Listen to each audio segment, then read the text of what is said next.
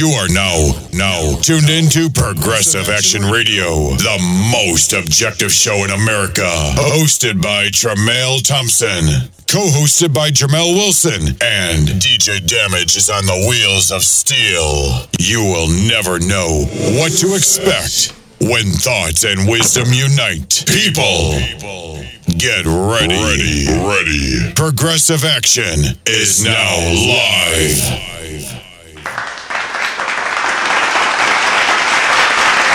But we're talking about a job that has dangers. We ain't gonna get into that. Matter of fact, we ain't gonna get into too much small talk.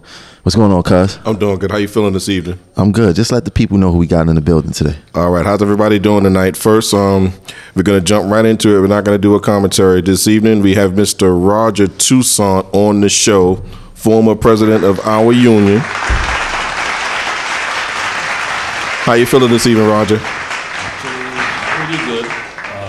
It's a very tough time to actually be a transit worker, and this evening in particular, given the fatality that we just experienced.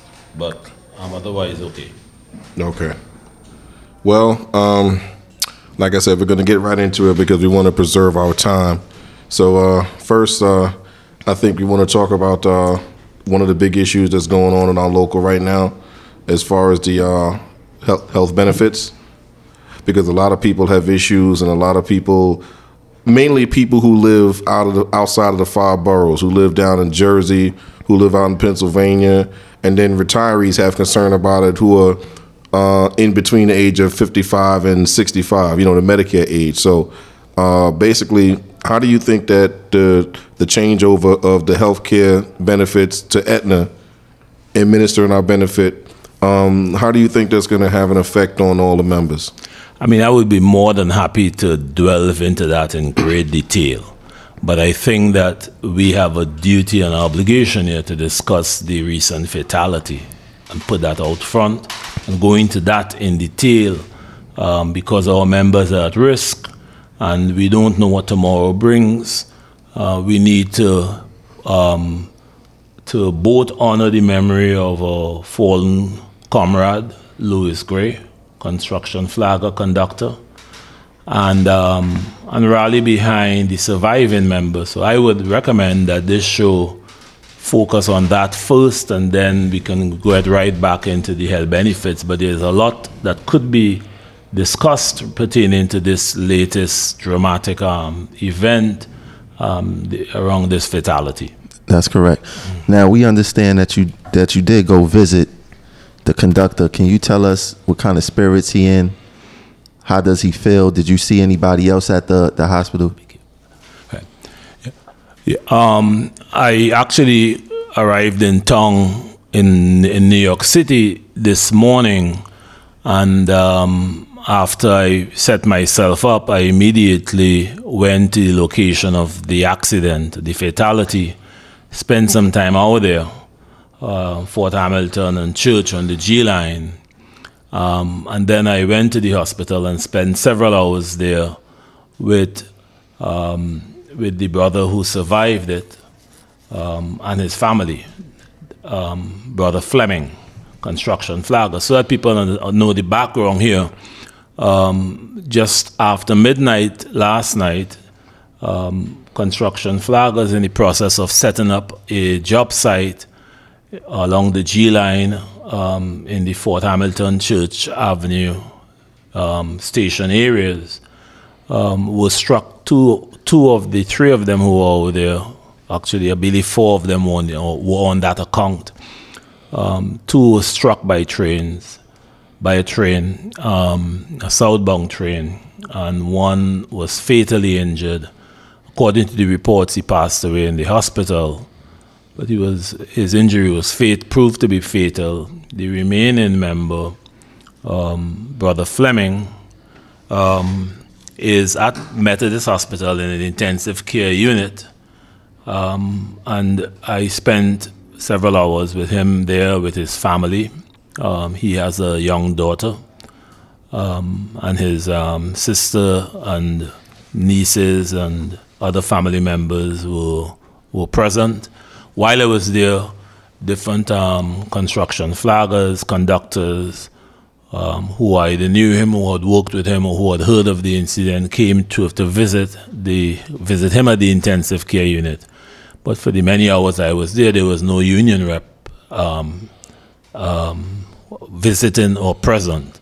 I was told that earlier a number of other construction flaggers had come by. So that your listeners understand, the title that these brothers belong to is construction flaggers, but they are conductors. Conductors who are assigned to protect outside contractors who are working on the tracks of New York City occupy the title of construction flaggers. So these two brothers were construction flaggers. So many of them came through the hospital to the intensive care unit, but there was no union rep for all of those hours, which was striking to me because as president of the union, I had a very firm policy that when our members experience major accidents, near fatalities, such as in this case, that a union rep it was mandatory to have a union representative posted at the hospital as a resource for the family, obviously, to protect the member against the invasiveness of the MTA, which will hung the members to try to get the member to write letters and interview the member regarding what occurred, even though the member might be delirious and under doctor's care and traumatized. So it's very important to have a union representative there as a permanent post until that member leaves the hospital. In fact, we had that policy for not only for situations like this where you had a fatality and a near fatality, but even when our train operators and train crews who are also equally traumatized as a result of people jumping in front of trains, we had the policy of having them escorted and having a union rep stay with them. So I was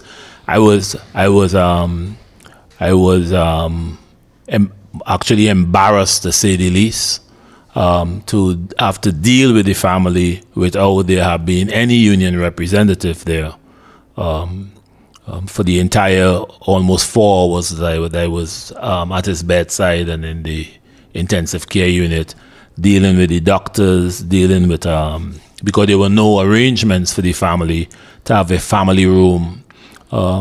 Methodist Hospital position is that it's a trauma unit, and therefore they didn't make accommodations for family rooms, which most hospitals would do for major accidents. Methodist Hospital's attitude is wait in the lobby with everyone else. Wow. And for all of these reasons is you must have a union representative there.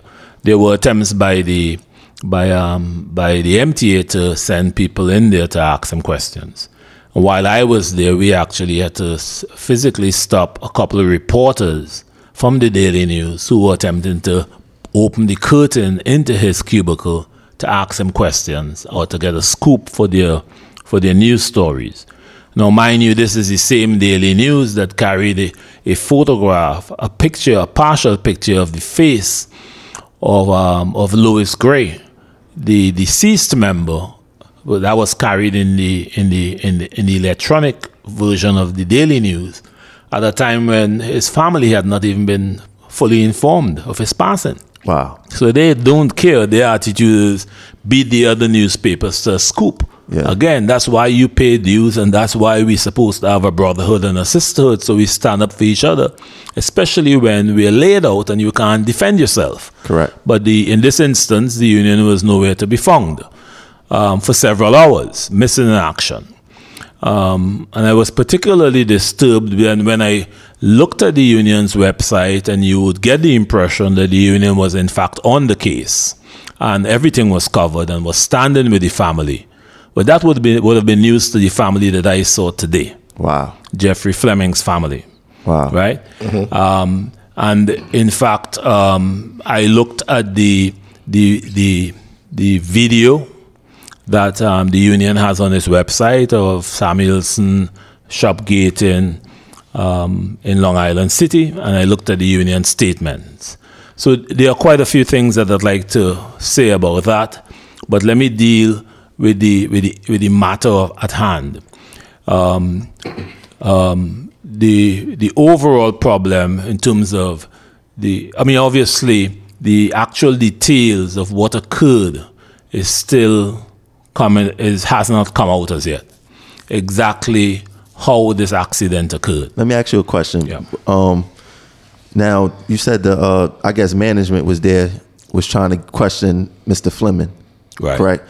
Now, you think they would try to place the blame on either Mr. Fleming himself or the train operator himself? That's why they was going to question? Without a doubt, there is absolutely no question that that's the angle and the approach of the transit authority. Blame the victim, blame the employee, right? That you violated some rule, you didn't look both ways, you didn't look before you stepped somewhere, you did not comply with some type of rule. It's from their interest is to protect the company and to blame the employee. There is no question that that's the purpose of the transit authority's presence in this and at the hospital. Now, my thing is that's the IND, that's the G line. It's been around since like 1930.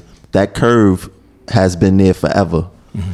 And those issues, there's a lot of no clearance there in that particular area, I know for a fact. Mm-hmm. Now, what's the problem with transit being proactive instead of reactive now? Because now I'm quite sure other things go into play to make sure that this don't happen again. Possibly a slow speed order or some other type of wheel detection thing over there. Well, what we heard is that there was all non-emergency work was suspended today. That's a symbolic gesture that is meaningless beyond the day. As I said, the details of exactly how this accident occurred, more of those details will become clear in the days and the weeks ahead. Correct.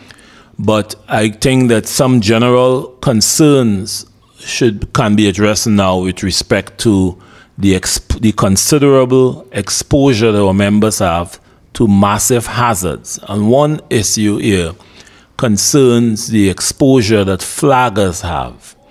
Both construction flaggers and track workers who are assigned or engaged in the task of flagging. And the reason why this is important is because a high percentage of the fatalities that has been experienced over the past 20 years involved flaggers. Correct. Flaggers, there's a PEEP, meaning track workers in the main, and now we have construction flaggers, but people whose jobs it is to protect the gangs and other people working along the trackway. They are the ones being killed in disproportionate numbers. And that is a matter of concern. I can point out several of them. In addition to this latest incident, Harold Dozier was killed on the Prospect line, Prospect Avenue line. Q line. Right? Danny Boggs was a flagger as well. He was killed in the course of setting up flags at 59th Street on the number 1 line. Back in the earlier, Samuel McFall was struck and killed by a train while at his flagging position. What is clear to me is that the extent of the exposure of flaggers to these hazards hasn't been sufficiently captured under the procedures and need to be completely overhauled in many respects.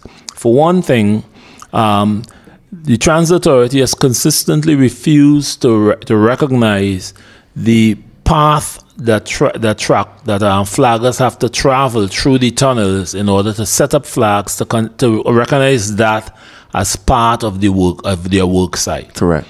And therefore that they need protection as well, both in terms of flagging protection as well, or enhanced flagging protection for themselves, as well as greater illumination other than a handheld flashlight. Correct. They need greater illumination to communicate their presence to the train operators. So that a bunch of procedures need to be put in place to completely ward off and better protect or members who are assigned to the flagging function, whether they're track workers or they're construction flaggers. Because the transit authority's approach again has been to even flaggers who are at their flagging position, protecting other employees, gangs, or outside contractors for the duration of the night. Even their position is not illuminated. The transit authority refuses to recognize that is a workstation. And therefore it needs to be properly illuminated. Correct. Right? The standards call, actually, the state law calls for a 10-foot candle standard for work, for areas where you're engaged in construction work. 10-foot candles, right? Nowhere in the system does the transit authority institute a 10-foot candle rule. Nowhere. And that's law. Right, and that's law. Yeah, and transit has a habit of ignoring law. Ignoring law. Well, ignoring the laws that they want to ignore. Exactly. Right. So both with respect to illumination, but with respect to enhancing the flagging protection while you're setting up flags, it is obvious that flaggers need protection too. Greater protection. Correct. And instead, what the approach of the transit authority is essentially to shift the onus to the train operator, the train crews, and said, be careful and watch out for people on the trackway. So that means that they have abrogated responsibility for protecting those flaggers and track workers. And they have transferred that to the train operator instead of changing their own procedures of how you set up flags, how you flag for flaggers, and so on and so forth. And there's a whole bunch of procedures that need to be focused on in order to better protect our flaggers. Now, all these things that you just mentioned, there's something called safety committee meetings. Should these things be brought up during those meetings? Well, there's a whole lot of levels and layers that were put in place over the years and more recently under my administration that I question whether any of those things are working or the extent to which they are. So, for instance, one of the things that I instituted along with senior management at the time was a requirement to perform daily audits of all job sites and sign off on the safety of all job sites prior to the commencement of work, including construction flagging sites. And those, so people have been released for the exclusive purpose of conducting those audits on a nightly basis and on a daily basis. And then what you would do is track any violations or any safety problems that you would encounter in order to determine whether the problems are trending upwards or trending downwards and intervene accordingly. So, for instance, if you encounter greater and greater flagging problems, that tells you that there is more and more non-compliance with flagging protection requirements, and therefore you would ramp that up or take other necessary measures. So I don't know what the status of those reports are, of those audits and those reports. The other thing is, what we instituted is, after the two fatalities in 2007, we instituted for the first time in the history of New York City Transit independent outside oversight of transit authority safety rules. What was signed into law called the New York State Track Safety Task Force, and that is law. It consists of the president of the union, the president of the transit authority, and the New York State Commissioner of Labor. And the law requires that that trio meet at least quarterly every year and review the track safety rules and actually pass on and prohibits any changes, any diminishing of track safety rules without the approval of that task force. So the transit authority is allowed to increase track safety, but is not allowed to decrease track safety. And my understanding is that in some respects, track safety has decreased with respect to, for instance, the amount of training that is required. That has been cut in order to save money by the transit authority. But my point is that is a very major level that we put in place, quarterly meetings, and I would based on the performance of this administration in other areas, I seriously doubt that Mr. Samuelson has conducted those quarterly meetings in the area of track safety. That's all about to ask He's required to. That's all about to ask you. Yes. But let me ask him this, because recently, the Transit Authority has been letting people who hasn't been finished even probation do flagging now. Right. So I agree with what you said, that they just want to get the flagging rate at a cheaper dollar and not worry about having experienced people who even have experience on the train, let alone be on the track protecting work crews and gangs and stuff like that. Right. So do you know the MTA is putting $1 before the safety of the members and the track gangs themselves? Well, for instance, in terms of the frequency of recertification required, refreshers required, we increased that after 2007, and I understand that was significantly cut back. See, the importance is this: if you're a truck driver and you have not driven a truck and handled air brakes for 10 years, and you go behind it, even though you have license CDL, you would be in serious trouble. Meaning, you would be a risk to yourself and on the road.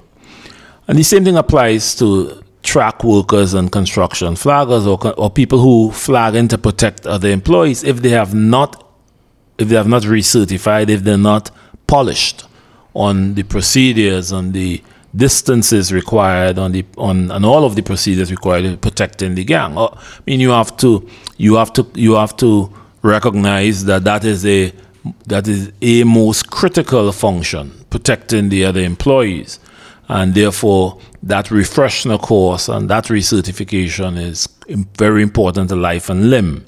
Transit Authority has cut that back. I can get the further details on it. But I also wanted to point out another piece that may factor in this accident that just occurred.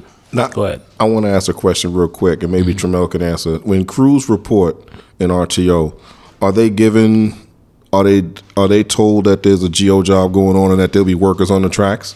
Yeah. We get the GO jobs, and it tells you exactly what's going on, like what the name of the company that's doing the work and things like that. But sometimes you have it don't even have to be flaggers out there. You have a broken rail or something could be going wrong in the tunnel that they need to rectify right away, and there's no GO associated with it. You won't know till you hit the flag in itself. Right. Like in this instance, there's been at least a couple of reports that said that the train service was supposed to be suspended on that particular track. Certainly by midnight or before. This accident occurred right after midnight. So that needs to be tracked down, meaning in terms of whether that is the case. Because if they entered upon a track that they believed there was no service on, and unbeknownst to them, service was restored on, then they were put at a huge risk without warning, and that needs to be. We need to find that out. And the reason why this is important is because some years ago we had incidents where the Transit Authority began making reverse moves, or what we call in wrong rail. A wrong rail in trains, in train operation language and maintenance rail language. You wrong rail a train, send it up the wrong way, they reverse it, right? So, and what was happening is that there were a number of close calls. So we looked at it, and we instituted a very firm procedure that said, prior to approving the wrong railing of a train, that it is the responsibility of command center, of the rail control center, to communicate with the tower and communicate with all personnel working on or about the tracks and clear the tracks. Not tell people there's a train coming the other way and clear up, but get people onto a platform. We instituted that policy in writing. So that applies to to when you're doing, that is already the policy, for instance, when there's a single track operation going on, right? Single tracking, right? That policy was now extended to when there were reverse moves or a train was being wrong railed, right? If in fact service was stopped and then restored, then that means that there was an unexpected restoration of service, having the same type of effect as if you're making moves that the employees doesn't expect to be happening. Correct. In fact, that's one of the factors that was involved in Danny Bucks being killed. The work train went through the site, giving him the impression that the GO was on, right? But instead, the command center had the work train go all the way through 59th Street down to turn around downtown and send a regular passenger train behind it. So the employees seeing the work train took that as confirmation that the general order was on. And in fact, there was a passenger train coming behind it that killed Danny Bucks. You see, you know why? So we have been down this road before. Right. Like you said before, the reason that happens, if a GO starts at 12 o'clock and there's a late train, what management wants to happen is that they want to get that last train out there, even if it's past the GO. Right. Really? They just want to get, that's why sometimes they ask us, are you the last train coming through? Because they unsure because it's past that time already. Right. Transit just want to get that last interval out. They don't want to ABD trips under any circumstance. So that detail needs to be tracked down. If in fact that they allowed a train that service was ended and they ran this train through, that means that they again put service over safety, and the consequences, our people get killed. So that is that. So all of these details, as people need to keep that in mind that safety means that you engineer out the hazard.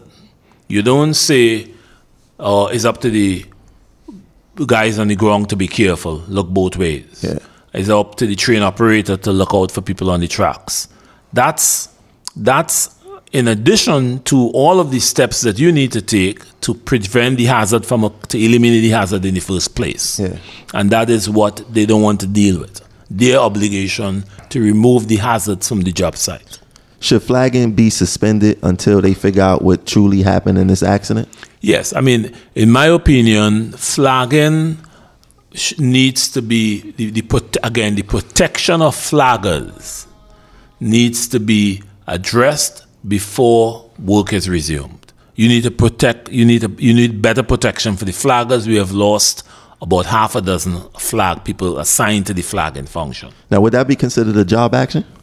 No, what I'm saying is that the management could be compelled to do that. We compel management to do things in the past, rather than just do some type of thing for show, like a one-day stand down, then you go back to business as usual without addressing the problem. Yeah. I mean, so the union was boasting in its circular today that we got together with management, we got management to do a stand down. These stand downs don't mean anything if you go back to the same practice the next day. Yeah.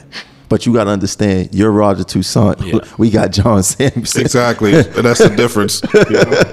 That's a difference. It's a major difference right there. I mean, there are several things that need to be said here, right? Like, the problem with the approach of the union, I now want to switch, having dealt with flagging and with the problem of train movement under single track reverse moves and service restoration, how that need to be captured in terms of more rigid and thoroughgoing safety overhaul. Correct. Let's switch to the question of the conduct of the union in this matter. So I looked at the shop gate at the electronic maintenance department in Long Island City. So there are a couple of problems. You have a member died, which is the biggest event that could happen in the lives of transit workers. And Samuelson did mention that in the video. Well, actually, what he said is, I would be remiss he was apologetic. It was like a departure. I would be remiss to not mention this before I go on to the business at hand. Correct. That was his approach. So the problem is there's a construction flagging quarters within walk of that location. He doesn't go to the construction flagging quarters. He goes with his scheduled electronic maintenance division talk, right? And he does that there. Again, talking about he would be remiss if he didn't mention this.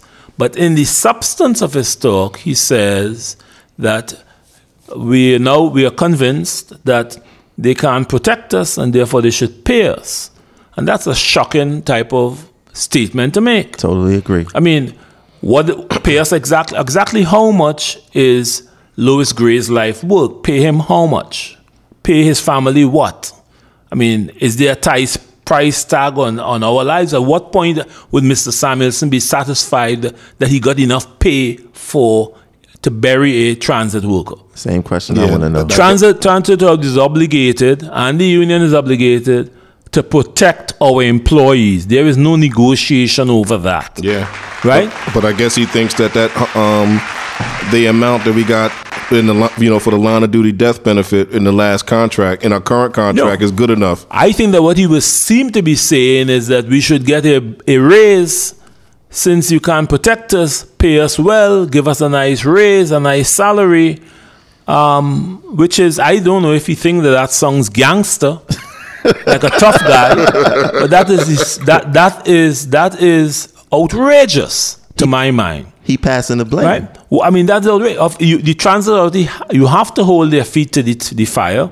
They must be required to protect us. They must be required to put safety before service. And our job is to compel them to do it. Correct. One way or the other, but to compel them to do that. Not to say, as long as you pay us, you can go ahead and put our people at risk. It seemed like he's going to use Mr. Gray death as a bargaining chip. Well, this was outrageous. Correct. It was way beyond the pale to say you can't protect us, but you got to pay us for that. I mean, what is that? So that was one of the things that I wanted to comment on, and people should think about it and think about what that means when you have your union leader saying that to the world. Because the alternative here is that you hold the transit authority feet to the fire, like I said, right? What seemed to be ringing behind Samuelson's comments is that he has been given some type of assurance by the governor's people or the MTA that they're going to give him some type of raise, and he's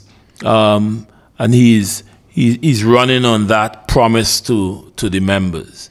So he goes right back to focusing on that he's going to be able to deliver something. Mm-hmm. I think that's what I think is going on there.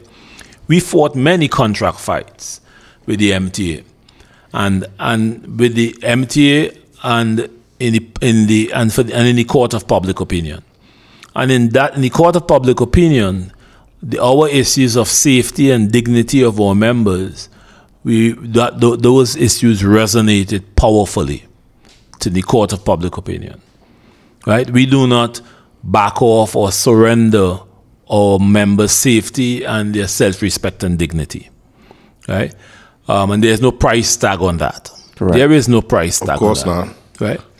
So now, why do you think that is a rhetorical question, but why do you think that he didn't go to the construction flagging quarters that's right down the block from where he was at and made that speech, that statement? Because I think that the way the union leadership, Samuelson and the others are oriented is that they attach more importance to photo opportunities, to stuff that makes them look good, to flowery statements. Like if you read the report on this fatality, you would leave with the impression that the union leadership was standing solidly by the family.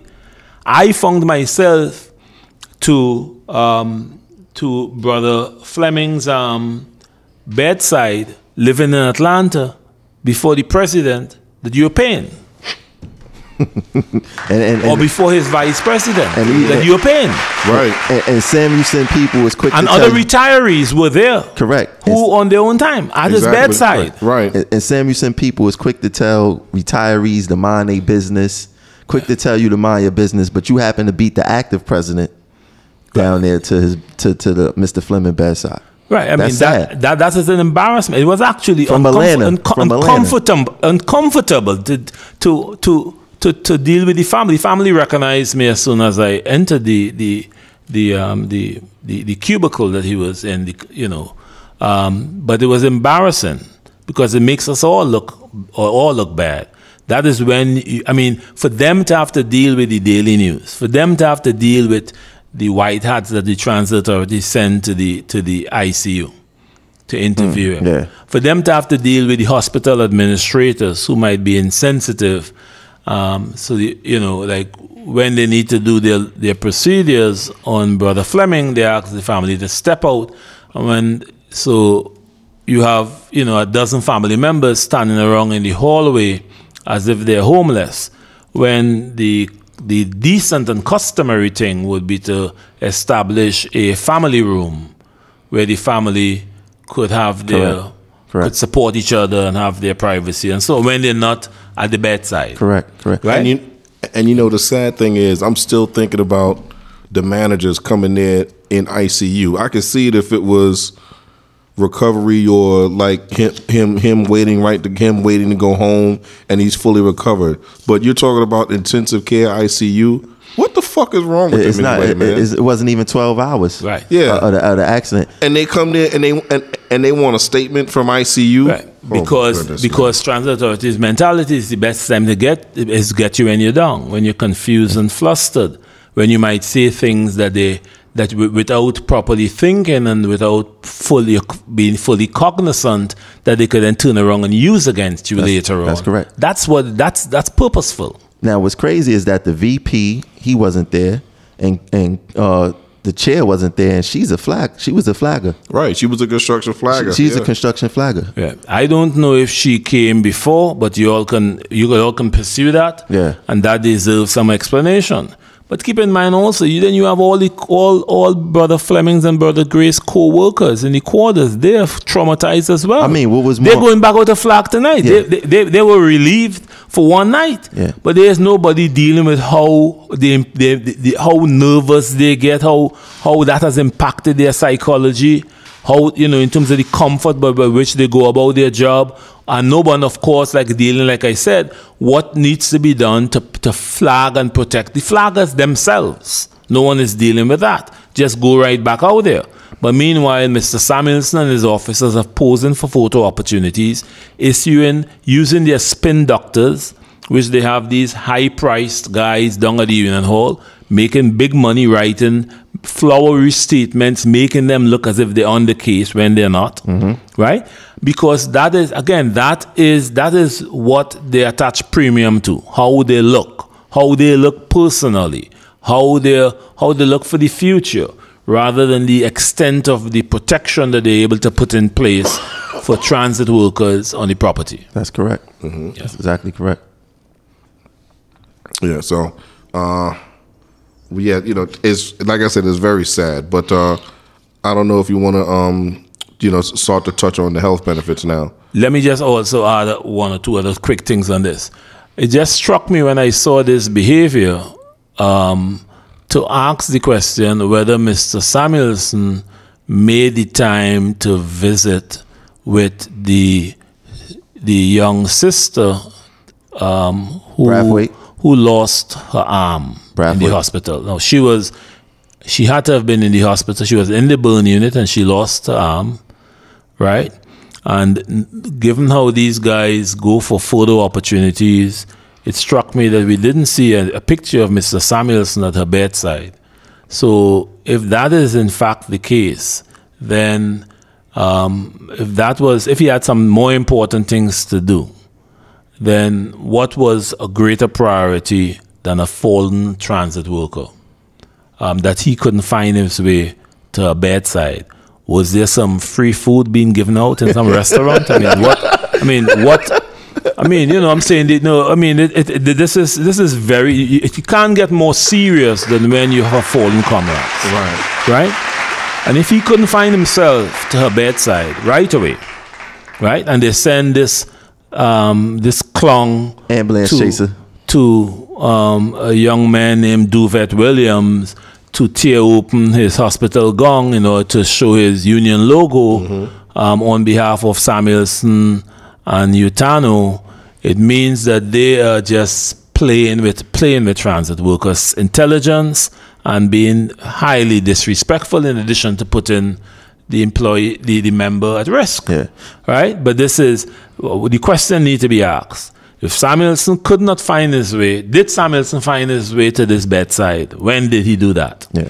Right? And are we seeing a reoccurrence here when you have a fatality and a near fatality, that they have time to do the photo-op pieces, but no time to do what the family needs you there for, right?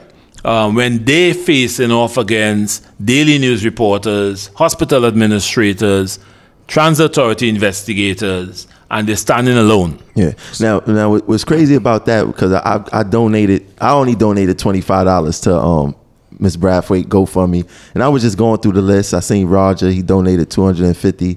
Samuelson donated $200. So I had brung it up and was like, "Yo, what's going on with this? Why Samuelson ain't donate more?" So one of Duvet Williams' friends came onto the page and was like, "Well, the union donated $5,000. I said, "Fool, we are the union. That came from us. That ain't come from Samuelson himself. That's our money. That's our money, exactly. That's our money. So what are you talking about?" Right. And then I'm wondering, is race playing a factor in the fact that he doesn't come to the bedside of these people, because these are minorities, minority descent that we're talking about, I mean, you just examine it. He's from Garriston Beach. Mm-hmm. He has told his chief, Harry Wills, that he chased black people out his neighborhood as a child or whatever the case is. And then you look at all the other stuff he did, cutting the apprenticeship program, which affected women and minorities. I mean, one can only wonder. Well, the thing about it is, I mean, I don't know what's in his mind, right? But I know what the evidence is, right? I know that the evidence is that he wasn't at Brother Fleming's bedside today. I know the evidence appears to be that he wasn't at the sister's bedside who lost her arm, right? I mean, that is the evidence, right? And we can point a number of other things. The other issue is, with respect to the extent to which they are policing safety, we also know the evidence is that they have failed to police in a number of other areas, including in the area of health benefits, which we are going to go into, but in a number of other areas. So there's no reason to believe that they have been policing in the area of safety, but they have been not policing in health benefits and so many other areas. The evidence more likely suggests that the same failure to police that we see in the area of health benefits is the same type of failure that's going on in the area of safety. Correct. I mean, even when you look at the union page, he mourned that guy, what's his name, Michael Candelario. Okay, Candelario, with his brothers in control of printing out the ballots, and his other brothers, the machinist union, the union that actually got Uber and all this other stuff. So, and he got mourning somebody else down there, but he ain't got mourning of Mr. Gray. I mean, one can only imagine. Yeah, exactly. So if you want to talk about the health benefits, I think we need to paint the big picture so people understand. Definitely. Understand what's going on what's going on now, and what the actual history is.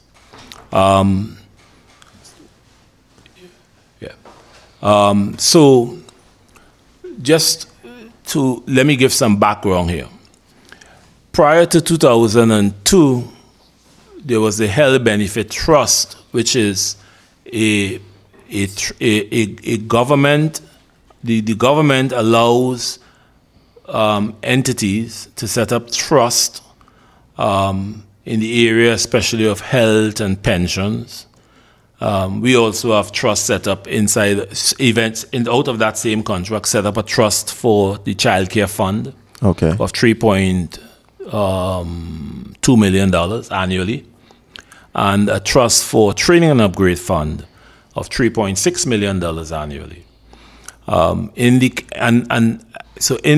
case of health benefits, there was a health benefit trust that had existed for some time before, probably at least 20 years or so prior to 2002.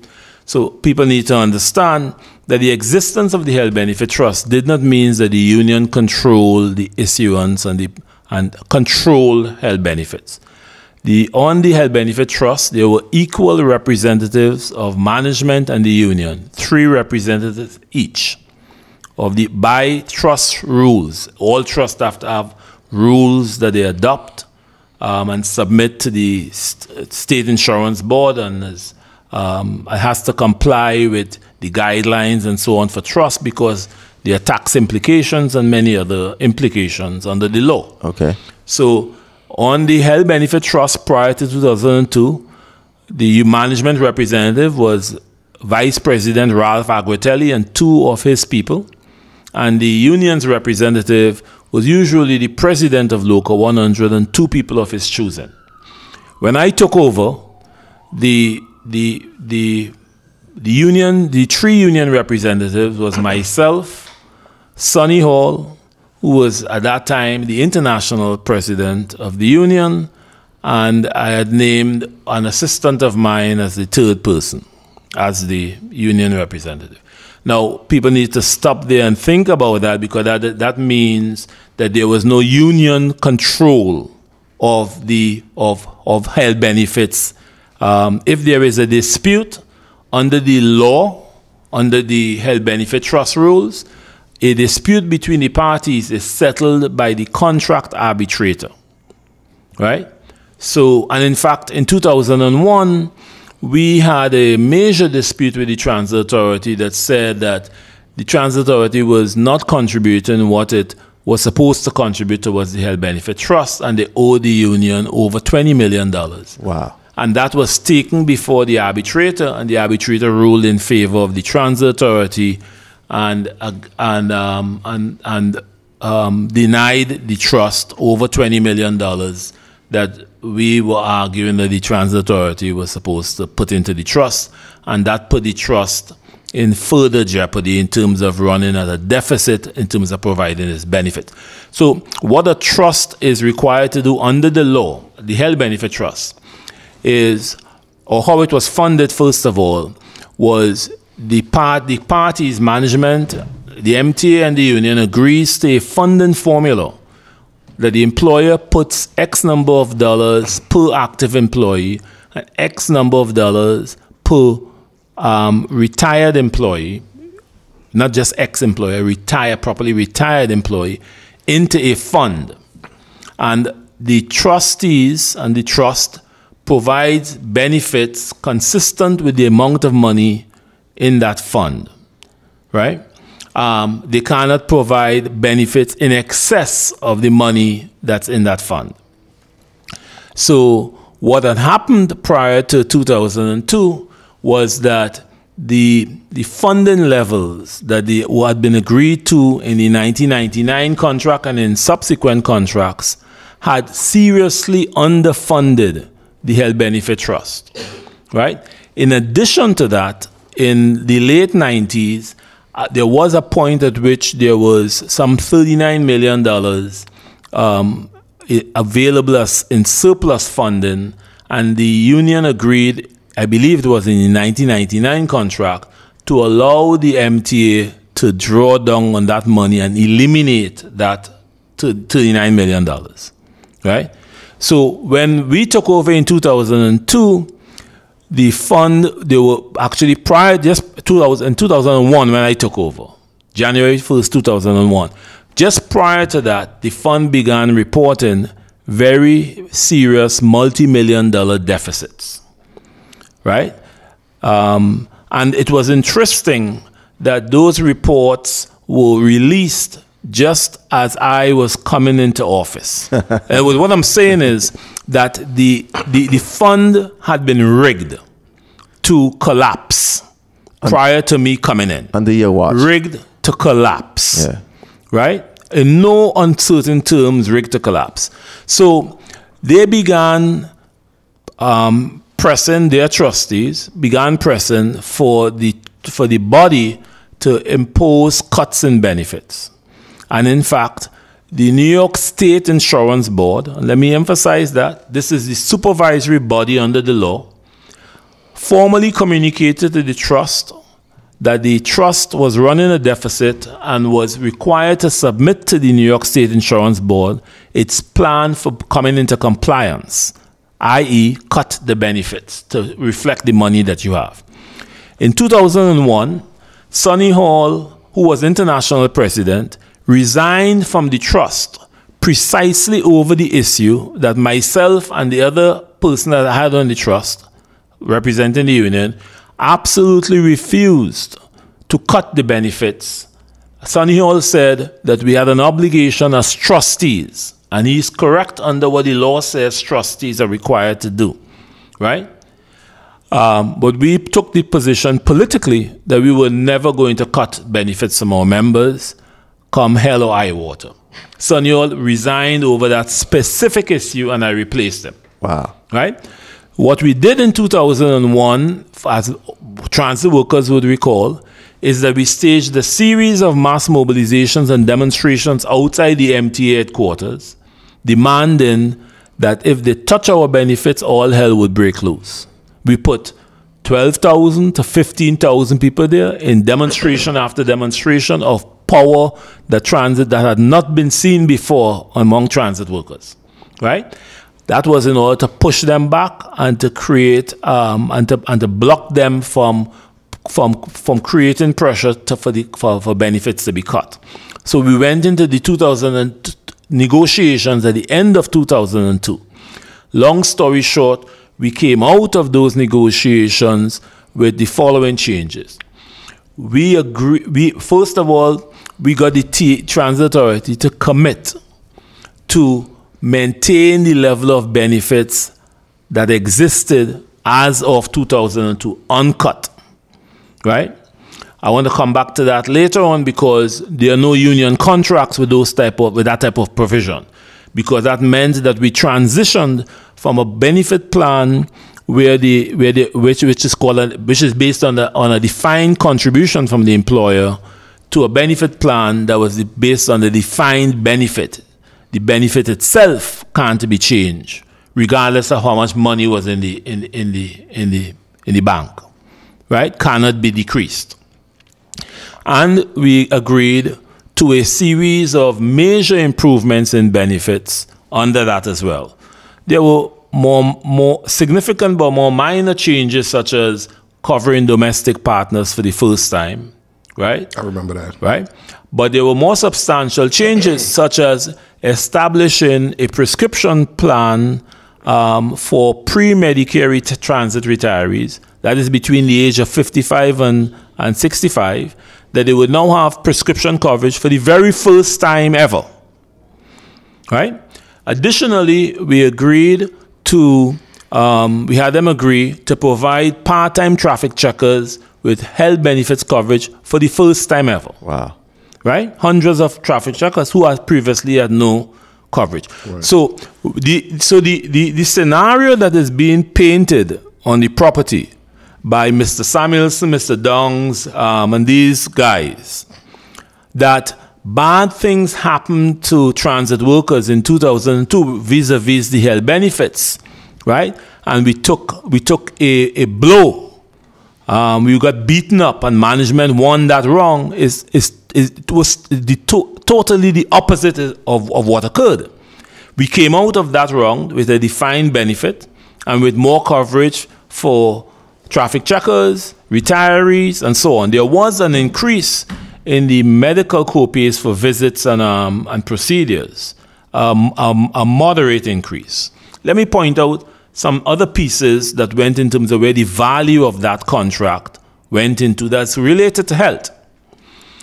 Prior to 2002, the thousands of members who belonged to MapStore had 5 sick days. And that had been the arrangement since the 1960s when MapStore was established. That's right. So other Transit Authority employees had 12 sick days annually. MapStore had 5 sick days. Right. Out of that round of negotiations, the dollar value was put into bringing MapStore members up to the level of all transit workers with respect to having 12 sick days. That means that the 4,000 to 5,000 members in MapStore got 7 sick days, additional sick days, got 140% increase in their sick time in one fell swoop, which is worth tens and tens of millions of dollars. And over a longer period of time, hundreds of millions of dollars. So this notion that we got taken in the 2002 rounds and management picked our pockets is just contrary to the facts and to the data, right? So coming back to the health benefit situation now, we now have a defined benefit. In 2003, we then management was unable to change the benefit, and management is required to consult with the union prior to any type of changes. In 2003, we then structured that requirement, and I'll leave a copy of this stipulation and agreement with you. This agreement in 2003 sets up what is referred to as a Joint Employee Health Benefits Committee, made up of 3 representatives of management, not just 3, it names who the 3 are. It is the Vice President of Labor Relations, the Vice President of Human Resources, and the Director of Employee Benefits for the Transit Authority. And it names 3 specific representatives from the union. It names the President of the union, the Secretary Treasurer of the union, and the Head of Membership Services Department as belonging to a Joint Employee Health Benefits Committee. It's considered the senior committee over health benefits. And it required by written agreement that this body meet at least 4 times a year, at least quarterly, right? And among the obligations of this body, I'll read, is there are many obligations and rights and so forth. It reads, to act as a search and evaluation committee in the event that it becomes necessary or appropriate to conduct a search for a third-party administrator for any of the welfare plans available to active and retired members of Local 100 and their dependents. So the senior committee itself was the committee to make to conduct searches if it was determined that you can get a better deal without any diminishing of the benefits, right? And that involves the president of the union, the secretary treasurer of the union, and the head of the union's membership services department. It goes on to further say, again, I'll leave this document and you can actually post it on your site, that in the event that there is a dispute over any decision, including making any of changes such as we discuss in here, of providers or of third-party providers and so forth, that it would be the party challenging the change would file a grievance which would go before the arbitrator, right? Now, the reason why I specifically mention and underline that is because that was the exact same and the only dispute mechanism that existed under the original Health Benefit Trust. The only way you challenge a dispute that you had back then was to submit your claim before the arbitrator, make your case. And that right and that ability was preserved under this new arrangement, right? So the notion that management had the right to do anything without the union's input, involvement from beginning to end, including that the union had the ability to challenge any change, is totally contrary to the record, the facts, and the actual signed agreements that exist. Wow. So basically what this administration... You can post this. So basically this administration didn't do any of that. They didn't do it. So that means that between Samuelson taking office in January of 2000 and 2010, he was supposed to have 4 meetings annually. So just before, for this year alone, he should have had 3, 2016. Just before this change. Because we're already in the 4th quarter right now. Right? And this change was announced at the end of the 3rd quarter. Correct. That means that there should have been 4 meetings in 2015. There should have been 4 meetings in the years before that. When Blue Cross Blue Shield was brought in, I believe that was in 2012. Am I mistaken or not? Yes. Right. Then there should have been quarterly, at least quarterly. You can have more, but at least quarterly meetings with the records and so forth during that time as well. I would contend that Samuelson conducted no such meetings. Not 4, not 3, not 2, none. Of course. Right? None. He conducted none of those meetings. There was no policing that occurred. Right?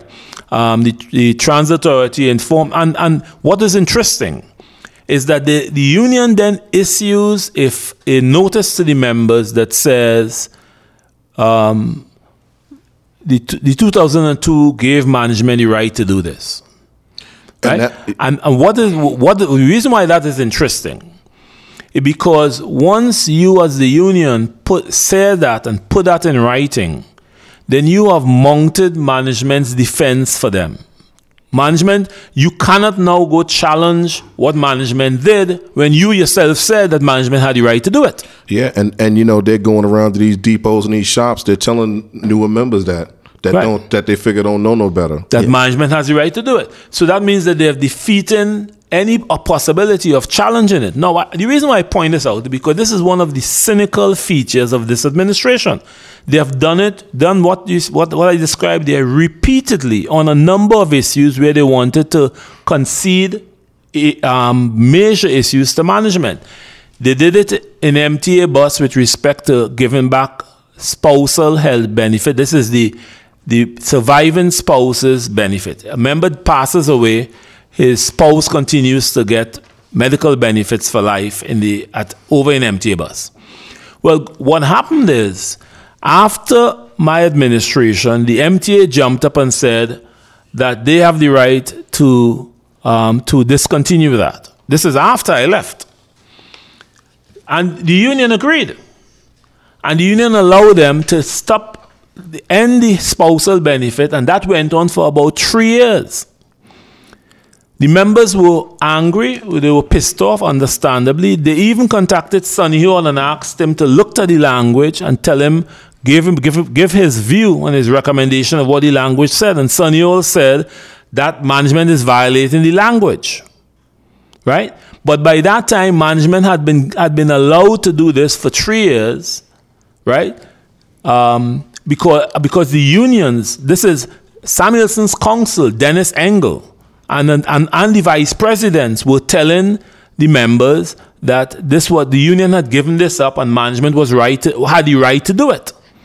So after 3 years of bitter complaining, they finally agreed, relented, and decided to take it before the arbitrator. So guess what the arbitrators ruled? Wait, MTA? No, they took me. No. The union, because the members were relentlessly complaining about it, in order to quiet them, the union agreed to submit the matter before arbitration. So what comes before the arbitrator then is the repeated evidence of the union saying that management was within its rights. So the arbitrator knew that the union had just brought this grievance because the members were bitching. To shush the members up. And we needed cover. We need you to now ask the arbitrator to affirm what we had been saying all along, that management was right to do this. So again, I'm saying to you, this is the type of disgusting, and it is criminal cynicism. In order to make my administration and me look bad, they're willing to let management take away health benefits. They let management change health benefits. In the chronic sick area, right? They're allowing management, they're throwing members to the wolves, and in order to be able to say Roger gave up chronic sick, right? With respect to the station maintainer helper program, a new title, they're trying to blame the contract on their failure to implement it, the apprenticeship program. Whatever management wants done or wants removed from the contract, didn't like, the Samuelson Downs administration gets out front there. They get front out there to make management's case for them. They've been wanting to shut down the apprenticeship program for years, right? For years. Mr. Utano and Mr. Samuelson has a problem with cleaners, station agents, and traffic checkers coming into the trades, right? Coming into the craft jobs inside of transit, right? That's their problem.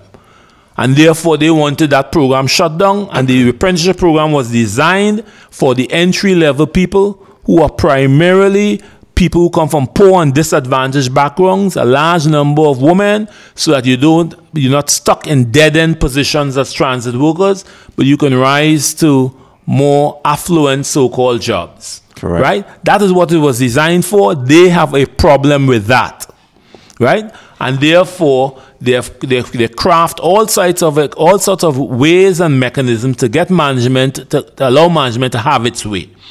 And this is what I describe as utter cynicism and betrayal on their part. These guys are not just, they're not just making mistakes and blunders. They're not just bad, clumsy trade unionists. They're just bad people.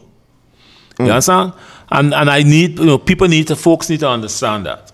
Yeah, I totally agree. Yeah, of course, because like I said, when Steve Downs came on the show, back when y'all were here back in April, he said that the apprenticeship program, as far as they suspended it because of a lack of budgeted positions. There weren't enough budgeted positions for the members when they were coming out of school. Remember right. He said that, and he also said that they didn't. He stumbled and said that it didn't identify the specific titles when it actually identified very specific titles. Mm-hmm. Oh yeah, he actually said it says which titles they come from. Exactly. Right. But the point is, this is management's argument. On the station maintainer helper program, they claimed that the contract only allows for the payment of structure maintainers when they're actually doing training, right? Rather than if they pick the job to train station maintainer helpers, they get that $4 an hour more for the life of their pick, which is what the agreement, the discussion actually was, and how that item was priced in the negotiations. But they wanted to get rid of it. So what they did is they gave management's interpretation of the language and then used that to sink the old provision itself so that it simply went away. The station maintainer helper program, they just killed it. Right? So now, because they're happy to see cleaners remain cleaners. Now keep in mind, the reason why this was important is because back in the 1980s, up to the 1980s, late 80s or early 90s, and these brothers here can probably correct me exactly when, cleaners was classified under civil service as being among the open competitive class. So if you came in as a cleaner, you can, in the open competitive ranks, you can actually promote. And most train operators, veteran train operators, were either cleaners, station agents, track workers, and so forth. Correct. All open competitive, right? Right. And what they did is they removed cleaners from the open competitive class and put cleaners in a labor class. Labor class, yeah. And so when they put in labor class, they were not able to access promotional positions. Wow. So therefore, it was critical for the union to address this injustice, create a pathway for cleaners to not be stuck in dead-end positions. Correct. So you could go home to your children and say, I came in as a cleaner. I'm a maintainer a maintainer helper. Right. Right. There are helper titles all over the Transit Authority. So you have something to work towards. Right. I mean, I started as a cleaner myself. Yeah. Right. But for reasons that they have to explain, Samuelson and Utano were deadly opposed to cleaners being anything but be stuck behind to a mop and a broom. Damn. Right? That's the belief that that's their place and their station in life. Yeah. And that's where you should stay. In your opinion, do you think that we go pay for our own raise? Because I believe that the health contribution, it's going to go up. Well, I believe that we're already paying. First of all, the last so-called raise you got was fully paid for by transit workers, right? Robbing Peter to pay Paul. You took the money out of one pocket and put it in the other pocket. And we can go through exactly how that was done, but 0.5% of that 1% raise was accounted for by increasing employee contributions from 1.5 to 2%. Correct. Straight off the bat. Correct. Now, I think I want to... Which is interesting. This is the point on which Samuelson and Dongs and they kind of got themselves elected. They attacked the 1.5% mercilessly for a number of years. In RTO, they had a fellow named Irwin, what's his name? Lee Ireland. Went around and picked up collections from RTO members to sue about the 1.5 and and so on, right? And over executive board members, any executive board member being on staff, and they turned around and increased after being elected, increased the 1.5 to 2% without batting an eye. They did that, so that accounts for the chunk of your raise right there. You paid for it through health benefits. And then when you start to add up the incremental cost, because that's how contracts are costed up, what is the cost of delaying cleaners from getting to top pay, right? Of stretching out their stuff. Yeah. What is the cost of imposing second-class conditions on new hires in some areas of the contract? And then, of course, they had been allowing the MTA, which I do believe that behind the scenes where you don't know, but I know how these things go, they were allowing the MTA to realize savings from removing contractual provisions that it was obligated to provide, and then claiming credit for those savings towards that 1%. Wow. I'll give you an example. Up until my administration, bus drivers in Brooklyn had no swing rooms whatsoever. So, across the system, our drivers learned to be experts at peeing in cups. Literally. Yeah. And peeing in the doorwell in the back of the bus. Right. Right? And what happens if you're a female? Hey. And what happens? You know what I'm saying? I mean, this is undignified. Yeah, they were to put working people under those conditions. Yeah, they were working it out too, though. Right? Yeah. So we made the issue of dignity a very big issue in the 02 and the 05 negotiations. And we told them that the issues of dignity we consider to be strike issues. We would shut the system down over dignity. So, for instance, we told them in 2005 that you will not have a contract signed unless and emerge from 05 with the Transit Authority being the only state agency that didn't celebrate Martin Luther King Day. That we consider that to be a matter of precious and dear to our personal dignity as a disrespect to our population. Right? It didn't happen. Right?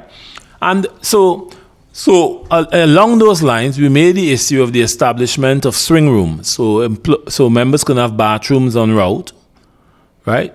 And the agreement was to establish at least 4 swing rooms in Brooklyn, paid for by the Transit Authority.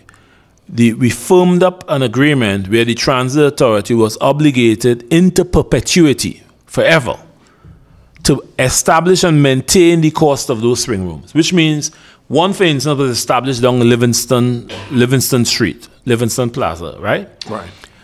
Nice facilities. It was probably 15 feet by 40 feet with bathroom facilities, lunchroom facilities, refrigerators, and so on and so forth.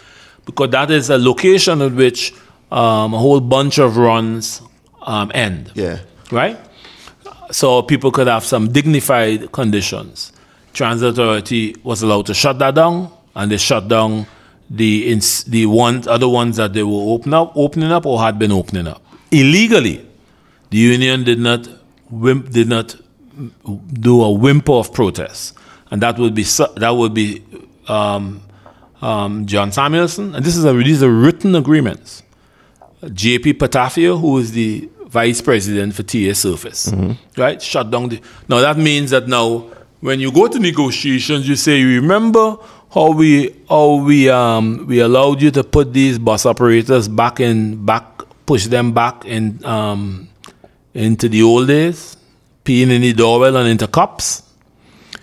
Give us some credit for that towards that 1% raise. Follow me? Yeah. And I can point to a series of other measures like that. That's where you got your 1% from. It took it from you, right? And it took it from you in the most egregious manner, right? In the comment contract, they're already making savings that I do believe they'll be claiming credit for in the negotiations. And the topic we're discussing here is the change from Blue Cross Blue Shield to Aetna, which must realize millions of savings on an annual basis, not just a one-shot basis, on an annual basis for the MTA. And that being an example. Look, you have an absentee president, an absentee policeman. You allow the MTA to do what they want, right? And therefore, and they achieve savings, and therefore they will look more favorably upon trying to work something out for you for some type of wage increase. And that's the attitude. That's the approach. I definitely think it's going up to 2.5. And then also by them cutting the apprenticeship program, that's less money going into the trust for the apprenticeship. You know, the money that was going into it to fund it, that's less money going into it on an annual basis. So that's also what's going to help pay for the raise too, Yeah, right? and I think contractual is $350,000 a month. Understand how that fund is set up. The authority is obligated to supply $3.6 million into the training and upgrade fund. In addition to that, they were required to promote 96 apprentices annually from a series of titles into an apprenticeship program. That's a separate and additional cost, right? Because the amount that they require to contribute, the $3.6 million is fixed in the contract. Now, if you do the numbers, it climbs into many millions annually, right? Those 96 positions. And they have not been doing that, right? For the reasons that we just discussed.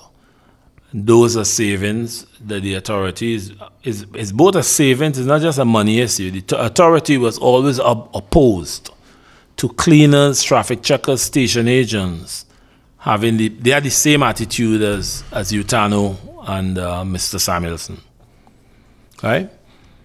In terms of how you come to the trade into trade jobs in the authority. Yeah, correct. Let me ask you a question regarding how transit set up their rules with bulletins and stuff like that.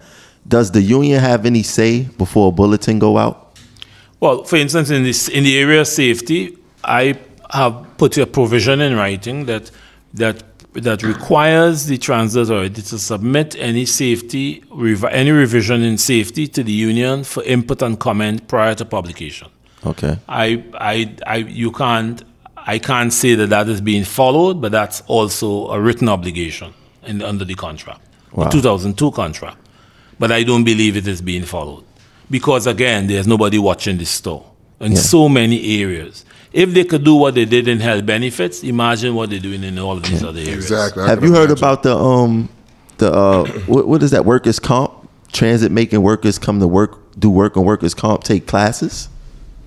Right. I heard a little bit about that. I didn't see a full report, but it is not the full. Yeah, it is not the first time Transit Authority would try to come up with some kind of harebrained schemes like that. There's absolutely no way that they could have gotten away with that under my administration.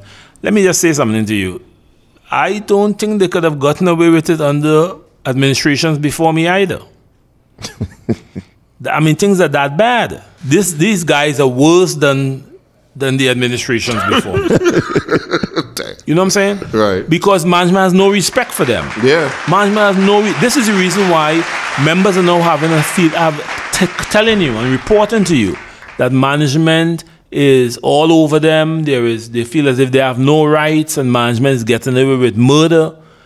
You know, because everything is about whether the union projects power, the union is policing the territory, what messages the union sends management.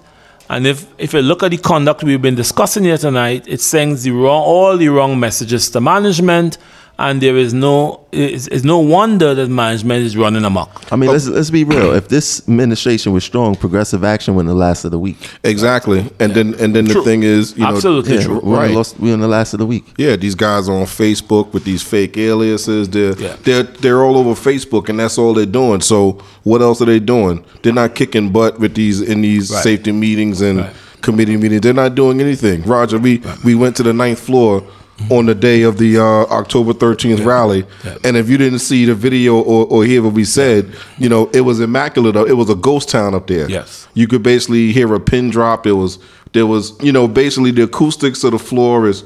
You know how when a floor is, when some place is vibing with movement and people constantly going back and forth. Yes. You didn't feel that up there. Right. I mean, you would think that a union hall that is the home of 38,000 people, right?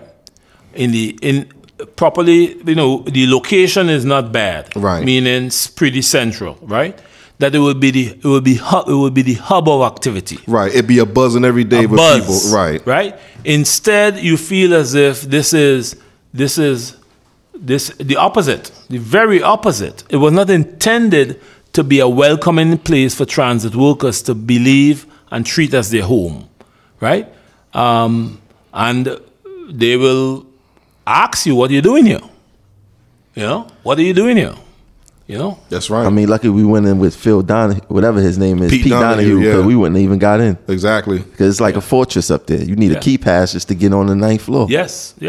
So you have 2.5 floors detached from each other, right? With the top officers locked behind their fortress. Their fortresses. It was never like that, right?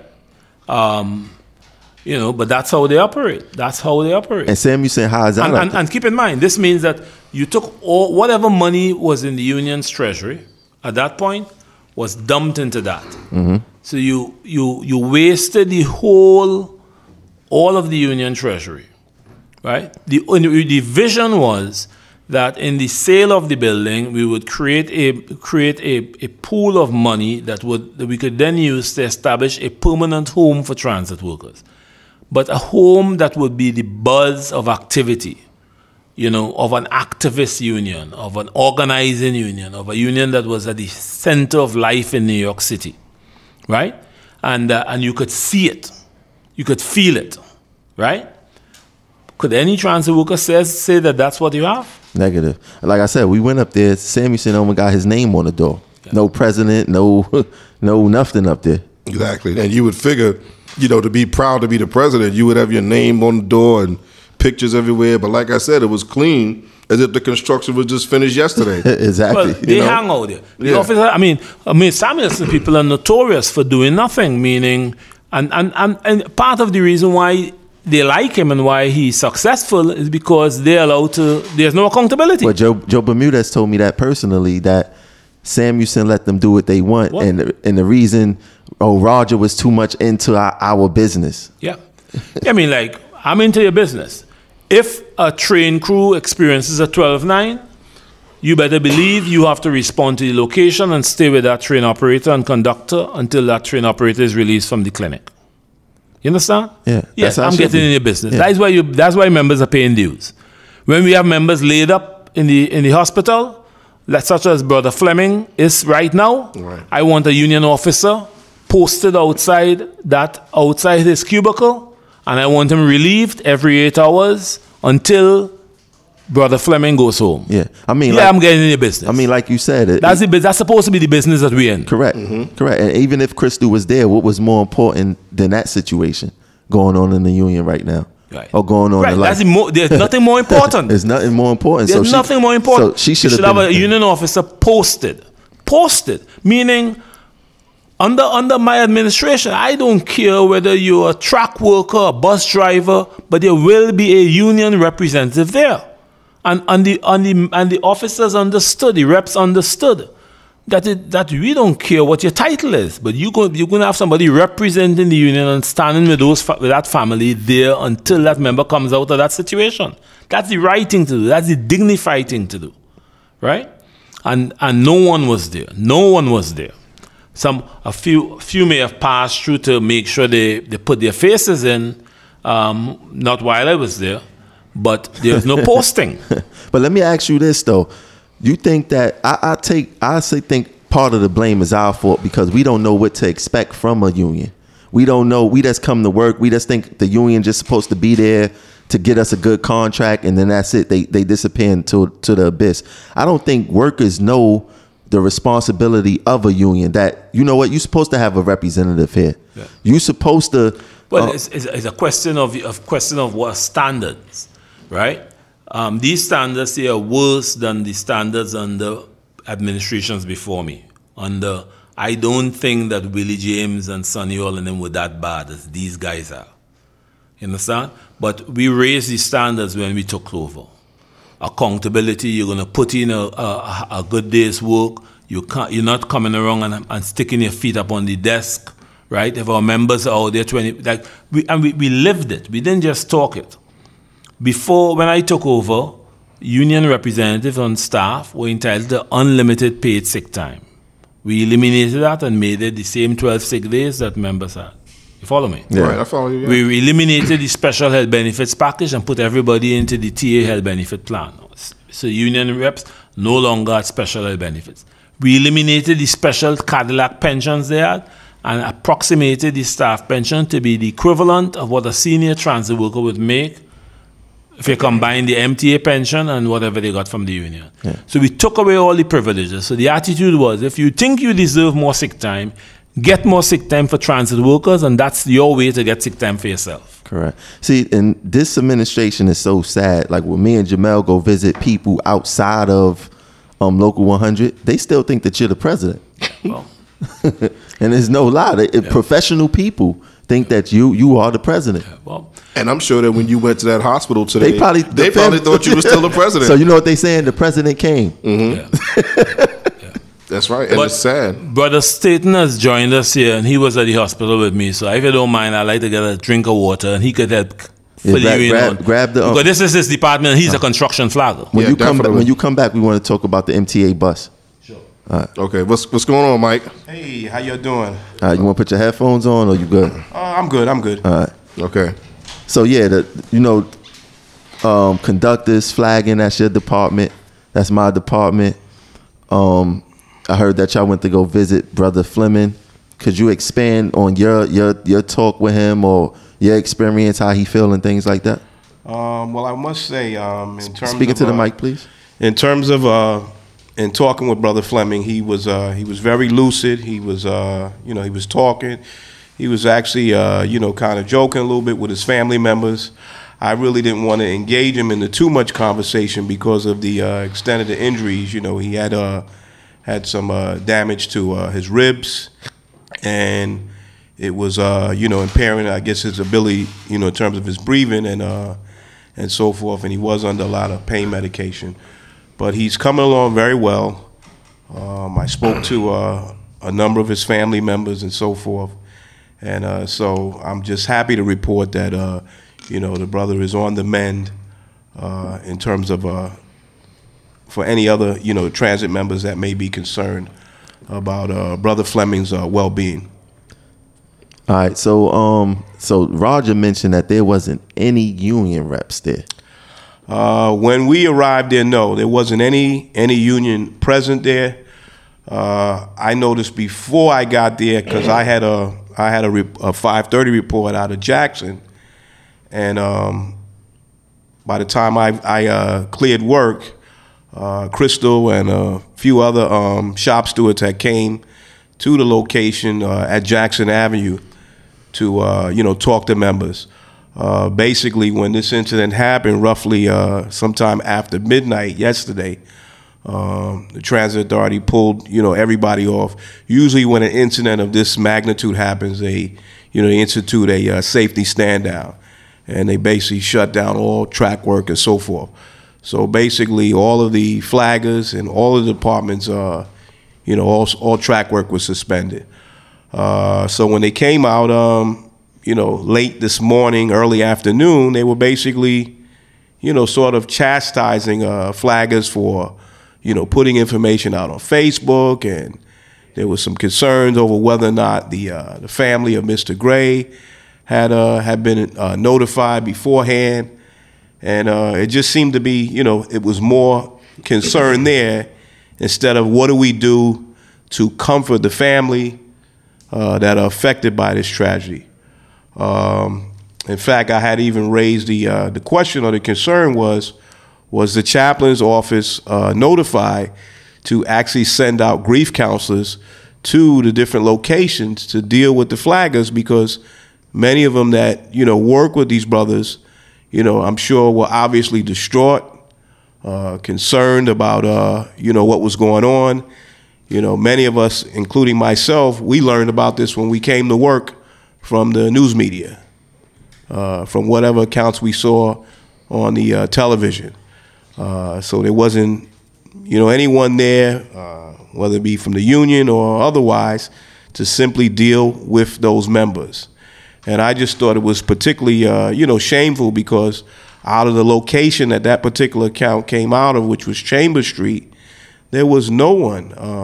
No one was dispatched from the chaplain's office to be there before those workers had cleared for the day and went home. And so I asked, Crystal that, and she says, well, we have the numbers to the chaplain. If members, feel like they need counseling, they can call the chaplain. And to me, I just didn't think that was a sufficient response.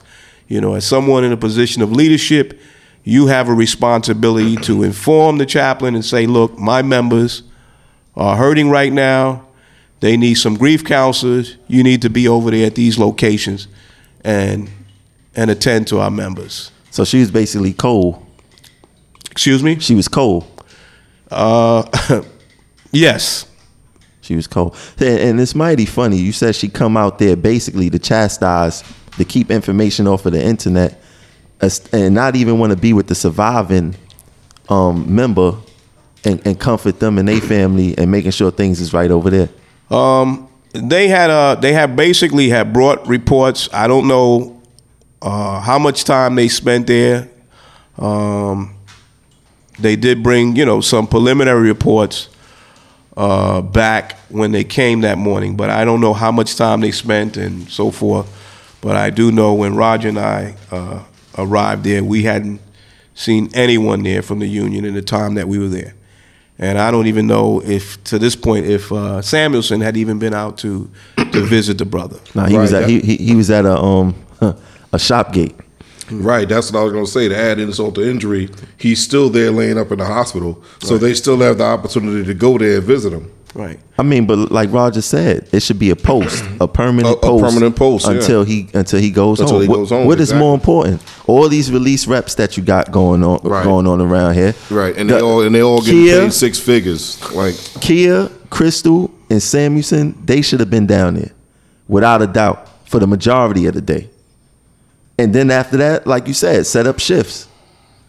It was really because Roger had brought something to my attention when I got down there this afternoon that that apparently that accounts in the newspaper had been leaked in terms of the incident pertaining to the fatality of Brother Gray, and in many cases, we at the time when that information was leaked, it seemed unclear if whether the family had even been notified. I just thought that was appalling. When I had arrived there this afternoon, there was news outlets, trying to, go up into the room, because when I arrived at the desk, the first thing the officials there at the hospital asked me, they said, you're not from the press, are you? I said, no. I said, I'm just a member, just trying to ascertain the condition and the status of Brother Fleming. So they said, oh, okay. And to find out after, talking with the family that, the press had been, lurking around, trying to get a story and trying to sensationalize the issue. I mean, you have to kind of understand that when these types of tragedies happen, it's a very traumatic time for the family. It's a traumatic time for a number of folks. And, you want to try to treat the situation with the right amount of sensitivity and respect to the family and everyone involved. And I think the elected reps need to know that also. And there's no excuse for that. There's no excuse. I think it seems like they becoming ambulance chasers, like I said before, and they make more visits in hospitals than they do actually in the work field, the work sites themselves. They don't speak to the mill. I haven't seen Stillwell is a big terminal. Nobody's there. Nobody's there. Yeah. You know what I mean? We living in a sad time. That's why it feels like with our union, they have become an extension of management. Absolutely. And that's why the November 10th rally is so important. That's why it's so important because of situations. And this is a prime example of what our rally is all about. And you want to know what? Just like Tramel said a few minutes ago, if these people were kicking ass, and if they were doing what they were supposed to do, progressive action wouldn't be exactly. There'd be no need for progressive action. We wouldn't have lasted for a week. Exactly. But because they do what they do, this is what making progressive action so successful. And we've basically gotten up off the ground as if we were on a jet. You know what I'm saying? So that's what I mean when I say they're guilty. They talk about us. They say, oh, we're breaking the union. We're doing this. Just like I said in my live video earlier. They got all this shit to say about progressive action, but how fucking ignorant can you be to where, again, it's a lack of knowing what your union is supposed to do for you. It's a lack. All these people are worried about is getting a day off and worried about the Christmas parties and they were worried about silly shit. They're worried about some place to wipe their behind more than they are worried about the buses rolling out the depot. They're scared to death of these damn union officials, and meanwhile they're not doing shit for them. But meanwhile, when Roger and them was in office, here it is, these people were working hard for them, and here it is, you got a man that went to jail for you. You got somebody that is Samuelson going to jail for any of y'all stupid asses that's even the ones that's elected under him. None of them. Yeah. And y'all can listen to me and y'all could approach me. Anybody could approach me and I'm gonna tell you to your face. That's yeah, let's get back to the buses with this MTA bus thing. Yeah. Let's get back to that. Yeah, we want to tackle that. Yeah. So Roger, what's going on with MTA bus, and what's the situation over there, cuz? Well, the situation is, I believe they're still waiting on they're still waiting on some type of pension reform from the arbitrator or something. From the arbitrator, yeah. And then you got some people on Facebook that say that Roger sold out MTA bus. Okay. Well, let me just say I gotta be able to respond to very specific kind of claims. You can't throw that kind of it's too broad, yeah, too broad. I know, yeah. And then tell me defend myself. I mean, that is not fair. You know what I'm saying? Okay. So what you should do is you should, and I will come back on again. I should be able to come back on once or twice in November here because I expect to be up here. Again next week, right? At least the week of the 14th and next week because of what we discussed before, right? What about Thanksgiving? Why Thanksgiving? Why are you trying to give us work on Thanksgiving?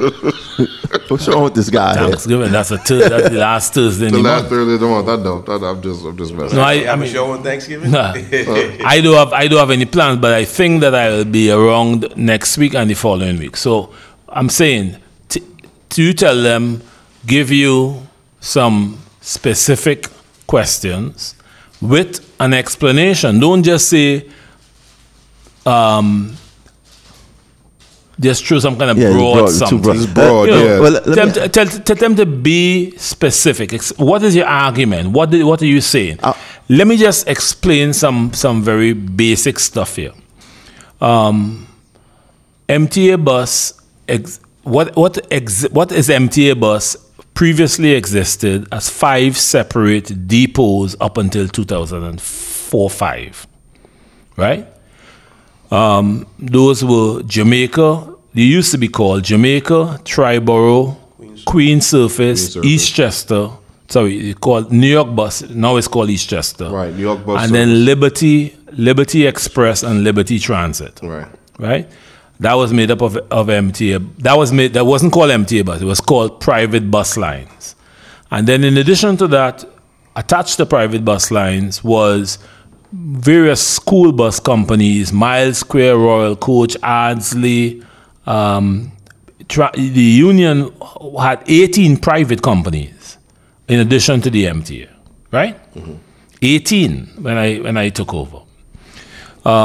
So what became MTA bus are those 6 garages, right? If you include Liberty, the 2 Liberty garages get split into Express and Transit, right? And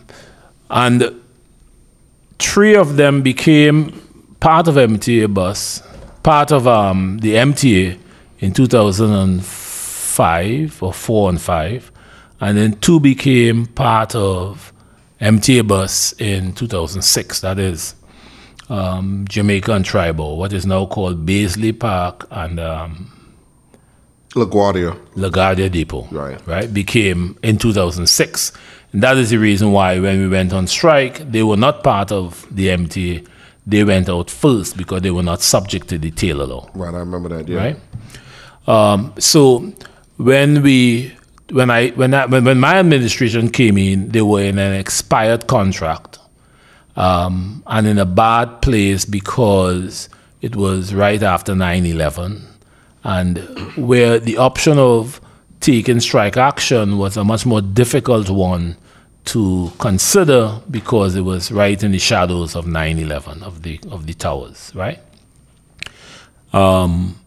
But the big problems were with the health benefits were massively underfunded, and there's a very interesting and important story to be told about that. And the pensions was based on a multiplier of, I believe it was $78, instead of the system that we have in the TA, where I think how pensions are calculated. Theirs was based on a multiplier. Their number one demand across those bus depots was to move the multiplier from up to 105. Right? That was the number one. It was a big move. When you look at the numbers, it was a big move, and we actually did it at first, despite the difficulty. Prior to 9/11, we did it at Liberty Bus. We immediately set upon the path to do that.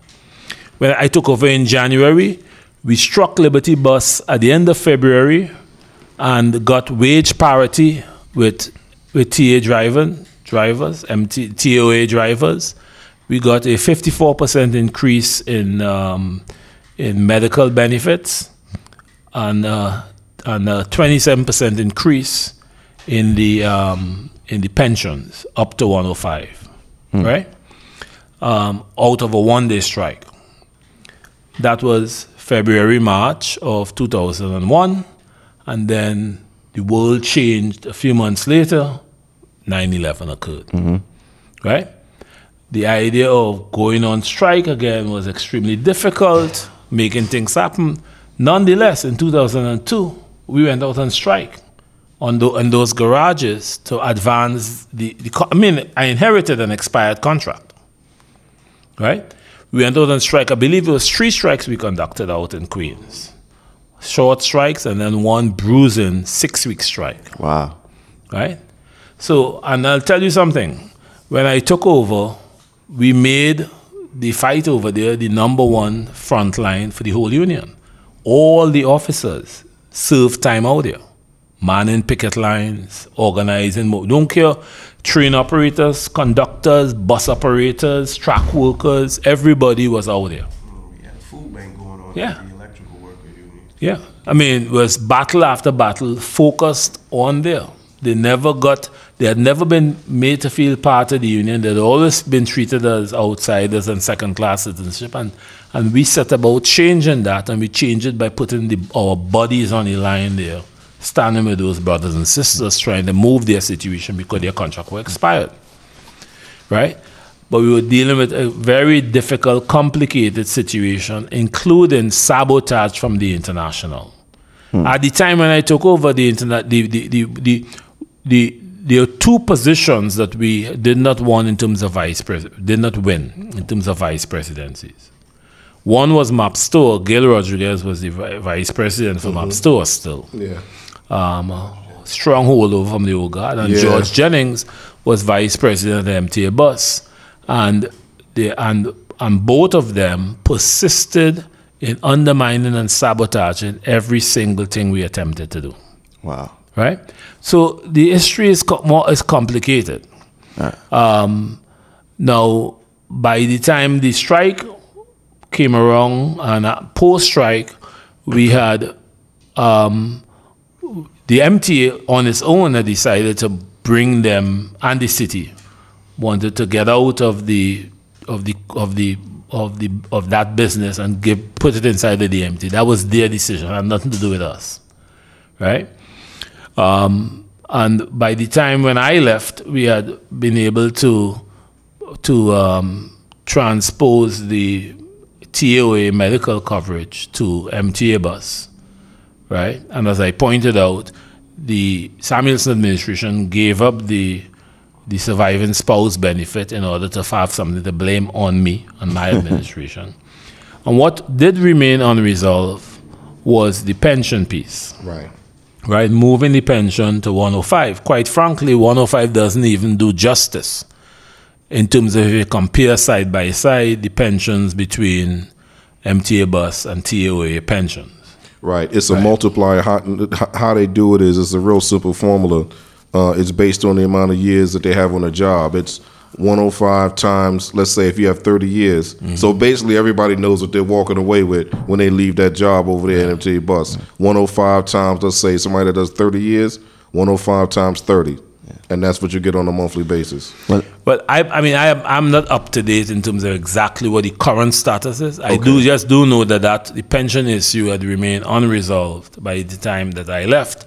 And of course, I'm talking the period between the strike and I left in 2009, but actually Curtis State was put in from 2008 to finish off the last year, 2009. So, there's a few little things happened in 2005. We went on strike. In 2006 to 2008, we lost dues checkoff. There was no dues. We had to collect the dues hand by hand for hand to hand, bi-weekly, and we only got it restored in the fall of 2008. Wow. So again, you have to be able to evaluate the union's performance against the backdrop of the big, massive lifting we had to do in some other areas. Well, let me ask you this before we get out of here, because I get tired of hearing this question and hearing people make this statement. The no layoff clause. Yeah. Oh, God. Yeah. We just went to a depot the other day and they argued me with that. Yeah. You did not give up the no layoff clause, correct? But the no layoff clause, the clause itself said that the clause expired with the 1999 agreement, and it was to expire in December of 2002. By Willie James. That's what the clause said. The clause said that this clause expires. Well, let me ask you this. Why didn't any layoffs happen under you, but did happen under Samuelson? Because we were engaging in fighting management, and we made it clear to management that layoff would be a strike issue, regardless of layoff clause or not. Not because of the no layoff clause or the absence of it, because the no layoff clause meant absolutely nothing. It never protected. The no layoff clause, the language of the no layoff clause very simply said the Local 100 will have the same no layoff clause that exists in DC 37 of ASME. Right? Mm-hmm. And in DC 37 WASME, there had been layoffs every year under that no layoff clause. So it didn't mean nothing. It didn't mean nothing, Right? exactly. It doesn't Because hold weight. when you look into the weeds and ask what is the no layoff clause in DC 37 WASME, it says that the agencies will not conduct layoffs unless there was a financial emergency. Well, guess what? The only time you conduct layoffs is if there's a financial emergency, by definition. Correct. Yeah. Right? And you can call anything a financial emergency, right? So, and then it said, unless there was a financial emergency, in the event of which you have to follow the following procedures: inverse seniority, this, that, and the other, transfers, that then layoff by inverse seniority. Attrition. And so that is what is called that was what was called the no layoff clause. There is no explanation in the local 100 contract beyond what I just said to you. You have the same no layoff clause as DC 37. It doesn't say anything about anything else describing what it is. So we have to then go find the DC 37 no layoff clause and find out what is the experience in DC 37, and that is what we had. They have been having layoffs every year. Wow. Back then, at the time of this no layoff clause, and since. Wow. Right? So and we had pointed out early in the game that the purpose of the no layoff clause was for the local 100 leadership at the time to be able to present to the members that we got something in exchange for huge givebacks that were contained in the contract. So you could say we protected you. We have a no layoff clause here, and this is one of the reasons we had to give up all of these other things. Right? So that was the transaction, and that's how we described it. Early in the game. Right. So, but your protection against layoff is whether you're ready to kick ass. That's your protection. And the MTA scene that Sam Houston wasn't ready to kick ass. You ready to kick ass? Right. I mean, you understand? In 2005, right, while we were preparing for a potential strike, which we had been preparing from since we walked into office in 2001, we knew this was going to go into a major battle. We knew that, right? Because we knew we weren't going to back off.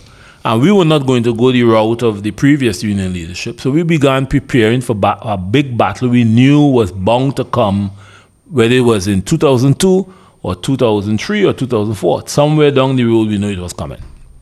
Right? In 2005, early in 2005, the MTA contemplated using layoffs as a threat against us, knowing that the negotiations was coming at the end of the year. So what they did is, in maintenance survey department, they identify 170-something structure maintainers and access them under the contract. They declared them as excess employees. Wow. They were contemplating laying them off.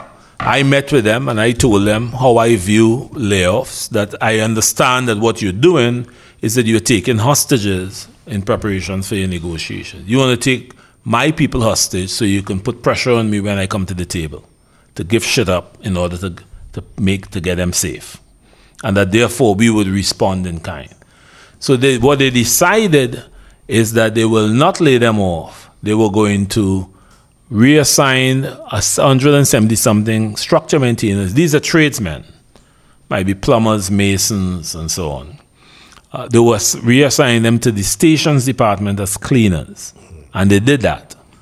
So they actually made them cleaners and kept paying them their structure maintainer pay.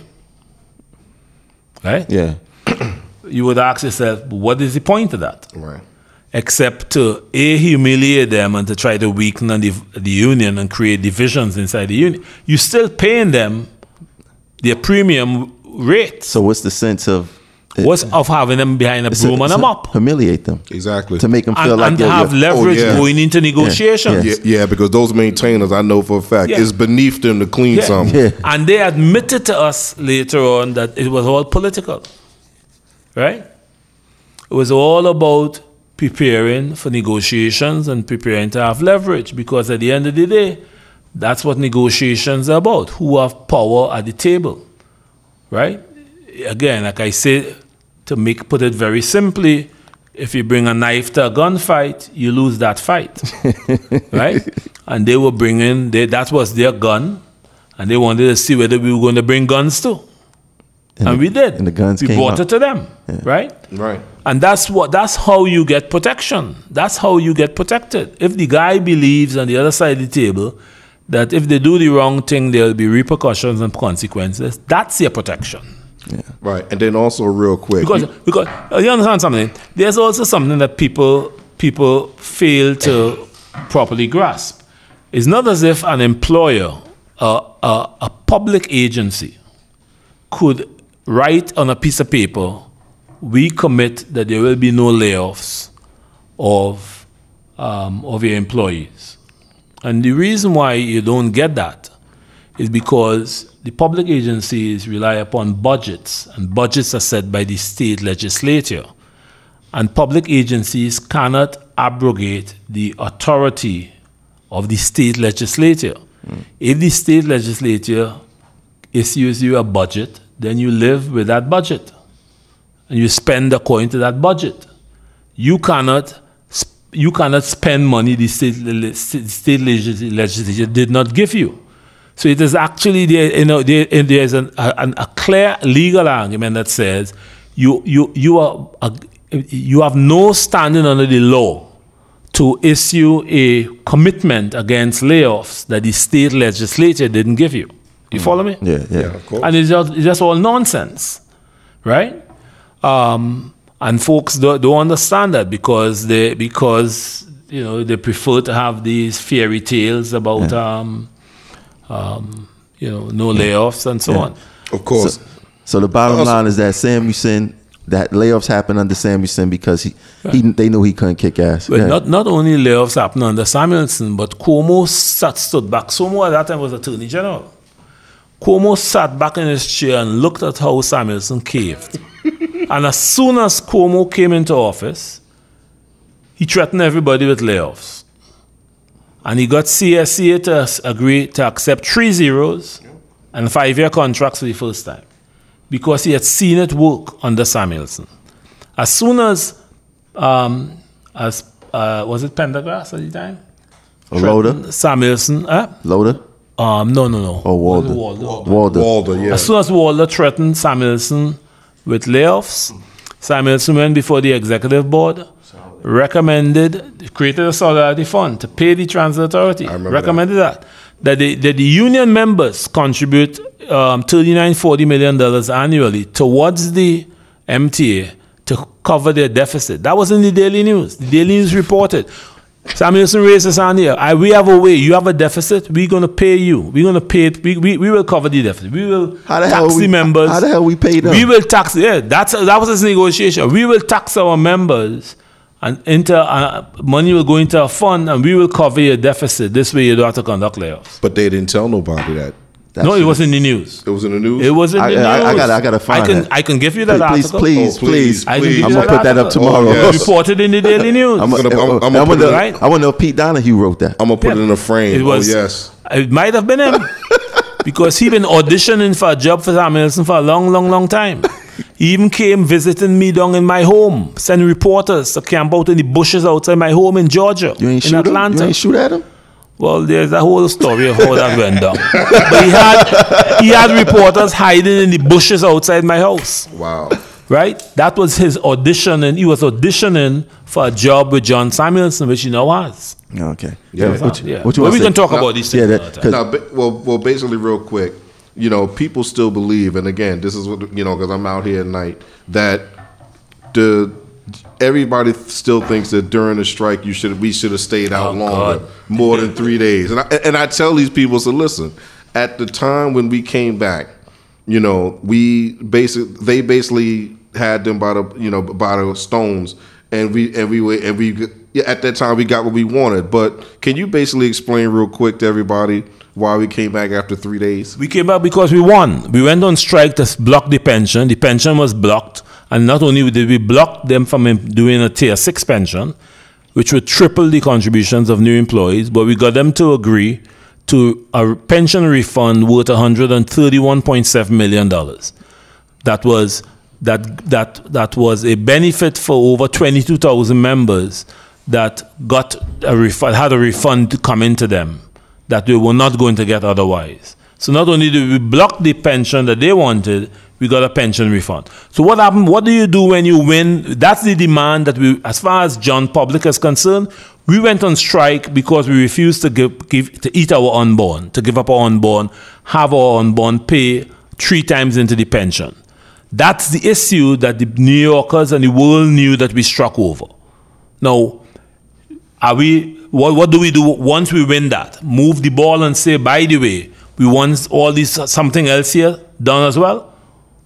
I mean, you all follow me? Yeah. We struck over the pension. And you got what you you wanted. And we we won won the out. pension. Right, we got what we wanted, exactly. All right, there get your answer. That's it, exactly. All right, look, Roger said that he's going to be up here maybe once or twice, so we going to call this Roger November meeting part 1. Definitely, this is part 1, that's right. Part 1. And I'll tell you the story about Pete Donahue's boys hiding in the bushes in Georgia. Right? Pete Donahue, Samuelson has now hired as one of his 3 directors in the publicity department. He has 3 directors watching each other around one table. I don't know who they're directing, right? Because he got Jim Gannon, who was Sonny Hall's right-hand man in communications. He's director of communications. Then he got Alan Saley, who is director of publications. I'm not making this up. Go read their thing. Alan Saley is director of publications. And Pete Donahue is director of media, right? And they sit around a table and they direct each other, right? There are 3 directors. And that means that they're being paid big money, right? So you got spin doctors working full-time for him. So I'll tell you all the story behind that, who Jim Gannon is, and I'll tell you the Pete Donahue story. And All right, so we got something to look for next show. You want to tell it now, or you telling the next No.